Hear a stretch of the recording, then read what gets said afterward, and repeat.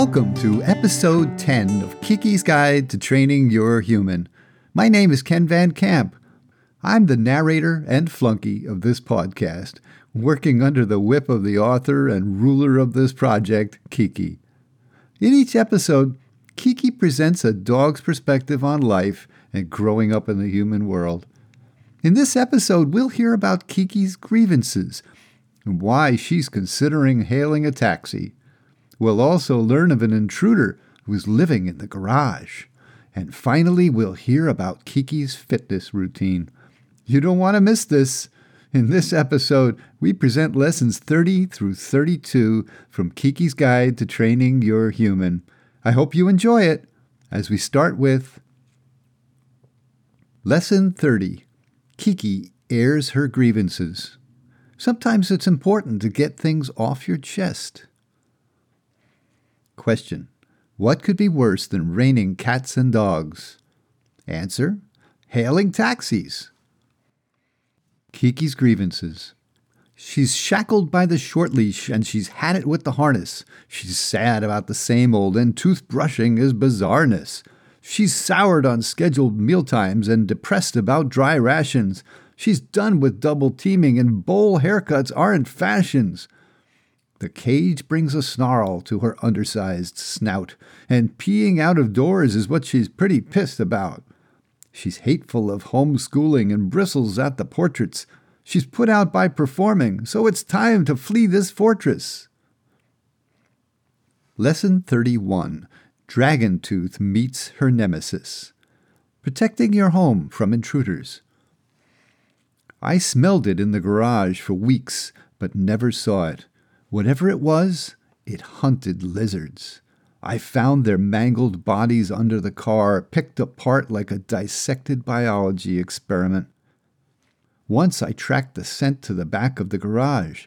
Something moved, and a pair of large yellow eyes peered at me from a dark corner behind a stack of boxes.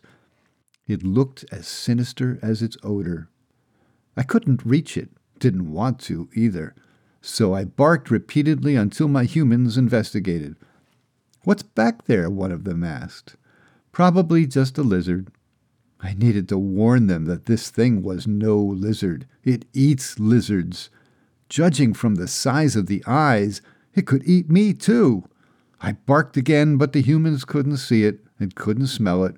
They had no idea what they were up against. And so they ignored my warnings and carried me inside as I struggled against my bonds.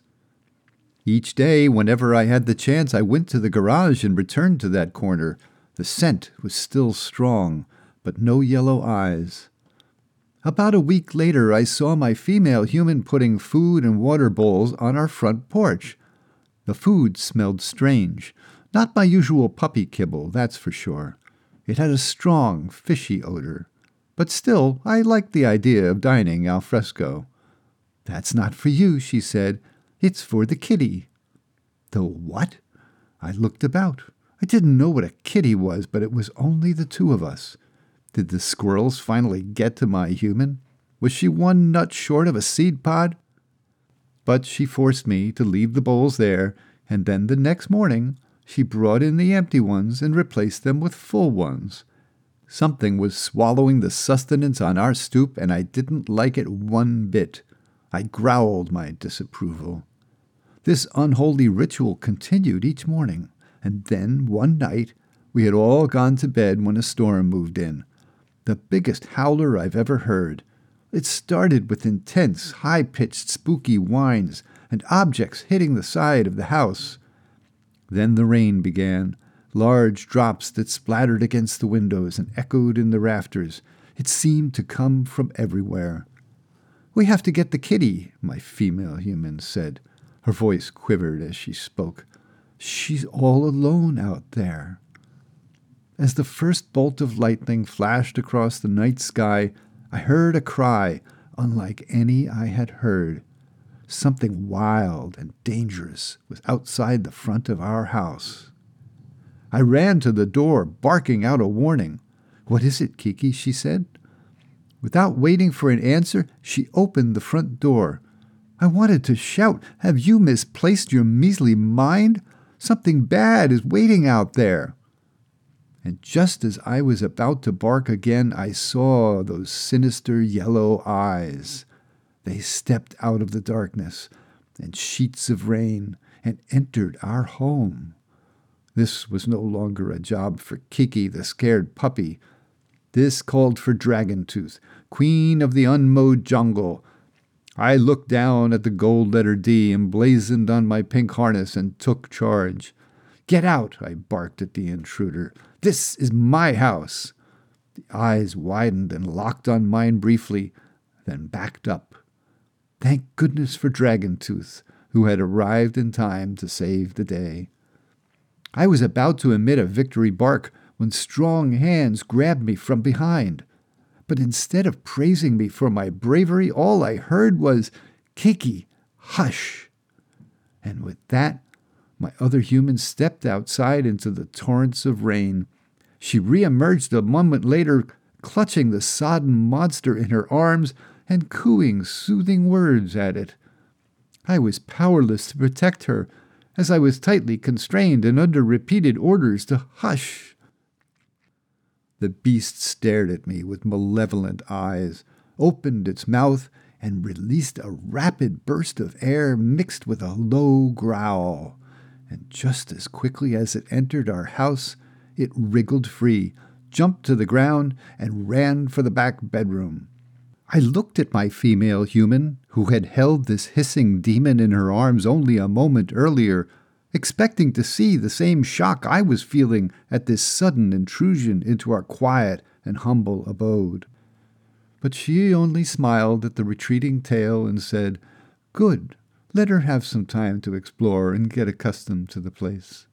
And with that, she closed the door to the back room to prevent me from following. Accustomed? Accustomed to what? Surely they had no intention of letting the Nemesis of Dragontooth stay in our home. Crumbling cattails, have my humans catapulted into catastrophic currents? To be continued. Lesson 32. Keke's Fitness Routine. Maintaining that puppy figure. People always ask me, "Keke, how do you maintain your slim figure?" We have an exercise plan. My human and I take 2 long walks daily. Still, we recognize the need for aerobic exercises, so we did some investigating. He suggested putting on a YouTube workout video for inspiration and picked out one by Jillian Michaels. She was wearing a skin-tight leotard, and I asked, "We don't have to wear anything like that, do we?" He didn't answer, but I was concerned because he was drooling and panting before the workout began. Jillian recommends 10,000 steps daily, and I decided to count writing my blog and podcast. As the saying goes, writing is 10% inspiration and 90% perspiration. Ain't that the truth? Do you know how often a puppy has to jump over the keyboard to type a word like perspiration? You try pounding out 2,000 words daily on a HyperX gaming keyboard. Jillian's got nothing on me. Perspiration, perspiration, perspiration. There, 500 steps in one paragraph, only 9,500 to go. Phew, don't tell anyone, I know how to copy-paste. Regarding step counting, being a dog has its advantages, twice as many feet.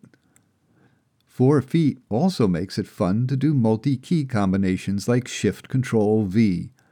Back left paw on Shift, back right paw on Control, front left paw on V. It's like playing Twister on stepping stones.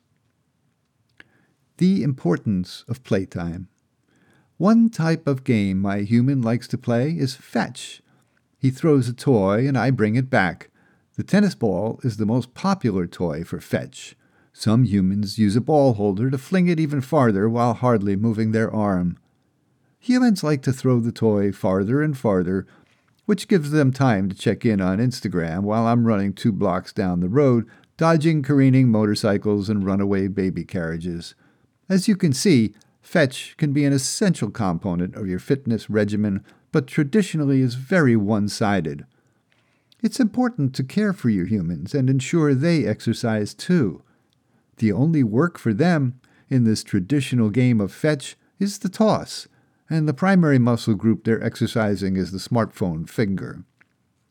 It works better if you run in the general direction of the thrown toy and then ignore it. Your human usually tries to give a hint. "It's over there," he'll yell, pointing his non-phone hand in the general direction where the toy landed. Take advantage of the break, sniff around, and ignore him for a while.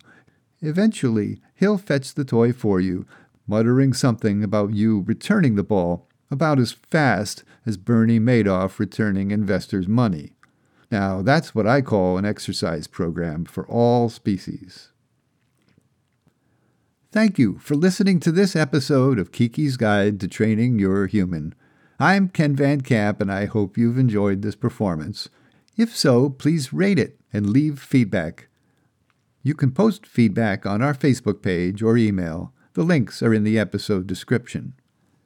We are dropping a new episode of Keke's podcast every weekend on all major podcast apps, as well as on YouTube.